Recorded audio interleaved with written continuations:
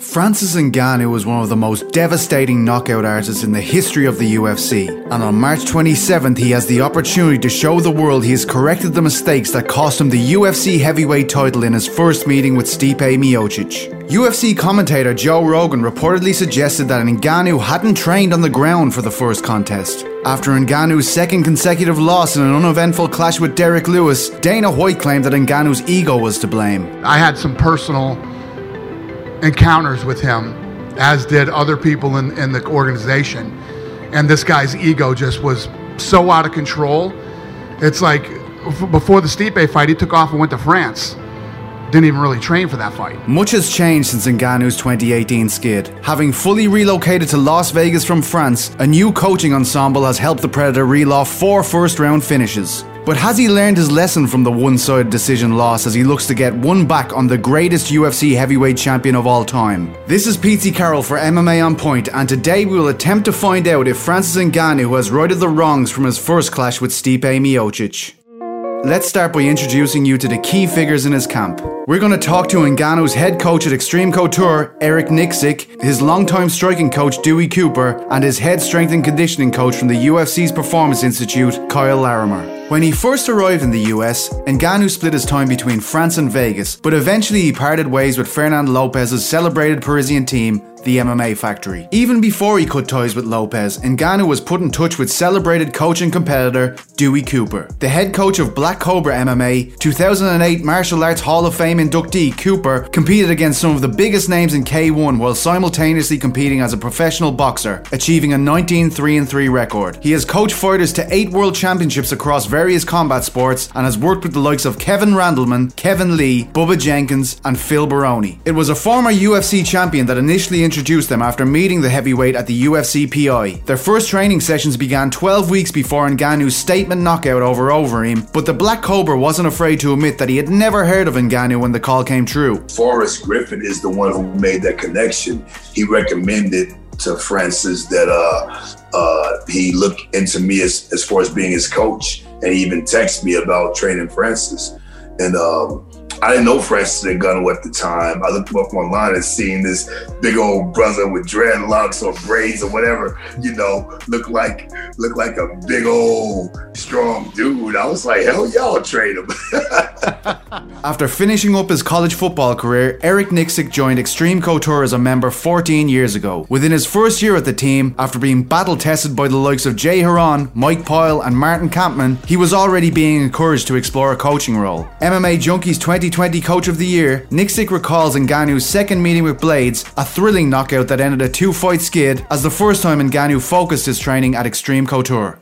It was the Cain Velasquez fight. His manager, Markel Martin, he had asked me if I would be interested in coaching Francis. And then it was Junior Dos Santos fight.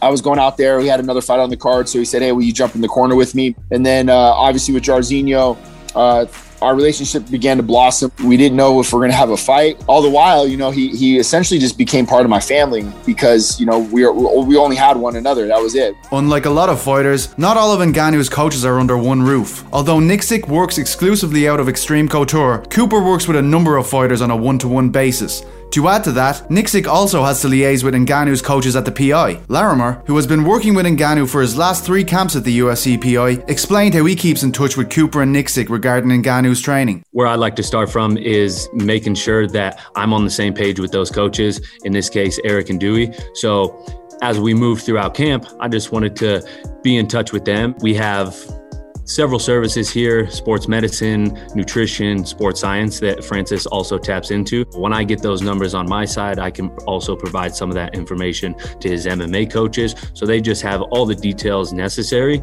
to pull back maybe when we need to allow for a little bit more recovery, or really step on the gas when we know we have that window. 2 of the main criticisms of Ngannou on the back of his decision loss to Miocic were focused on his lack of defensive grappling and, after White's comments, the perception that he was too egotistical. According to Cooper, who cornered Ngannou that night, neither his ego or his lack of defensive grappling were the most prominent forces behind his downfall at UFC 220. One thing people don't realize, Francis at that moment of fighting for the UFC heavyweight title against one of the best ever dude in the heavyweight division was only 3.5 years into his fight career, toe-to-toe. So all I see, a guy being a little too overzealous like you would expect for the lack of experience, and a guy believing in his power and wanting to impose his will on Stipe.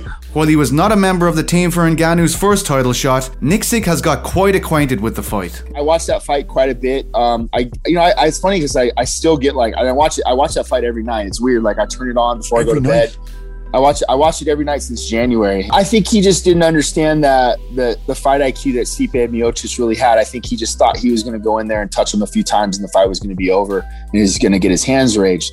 I think when you start getting into those upper echelon fighters that are that championship pedigree like Stipe Miocic, it's just not that easy, man. Like these guys are calculated, and I think that's what you kind of see out of Francis is he wasn't very calculated. He didn't understand the gravity of going in there and really just exploding and really essentially blowing his load in the first round, and what that can look like for the rounds thereafter. In terms of Ngannou's ego being called into question, both Nixick and Cooper have had no experiences with the Cameroonian Goliath that made them feel he was in any way self-absorbed. Francis has been nothing but a gracious, nice guy to me. He's cool. He's always been cool. He's always been humble. I can speak from my own experiences that I've had with Francis, and he's a great human being, man, and that's the bottom line. All I know is, dude, this guy is one of the nicest human beings you're going to meet. He cares about the people that surround him. As Cooper highlighted, it's rare to see anyone fight for a UFC title in this day and age with less than 4 years of training in the sport. With 5 more fights to his name, including a 15-minute contest with Derek Lewis, Ngannou is far more familiar with the octagon. It's a simple word, and it means so much. Experience. I alluded to it earlier. I said in the first fight, he only had 3.5-4 years total fight experience fighting for the fucking UFC heavyweight championship, man. Most of these guys been training 15 years, 10 years minimum. He's doing that. He got to a point at a third of the time of anybody else. So it was just a little too premature, simple as that. And he still gained great experience that night. He went 25 rounds with the champ. That's the biggest difference, my brother, my Irish brother. The biggest difference is experience. Nixick underlined Ngannou's mentality as one of the biggest improvements since the first clash 3 years ago. He looks like he's enjoying himself now in the room. He cracks jokes. He's doing the body shot challenge. He wants to do this. When I see him now, like I just enjoy his presence, man. Like he's such a fun, lovable guy to be around in the room who works his ass off, and I couldn't be more proud of him. He's doing all the little extra credit intangibles that championship mindset, if you will. Like practice is over.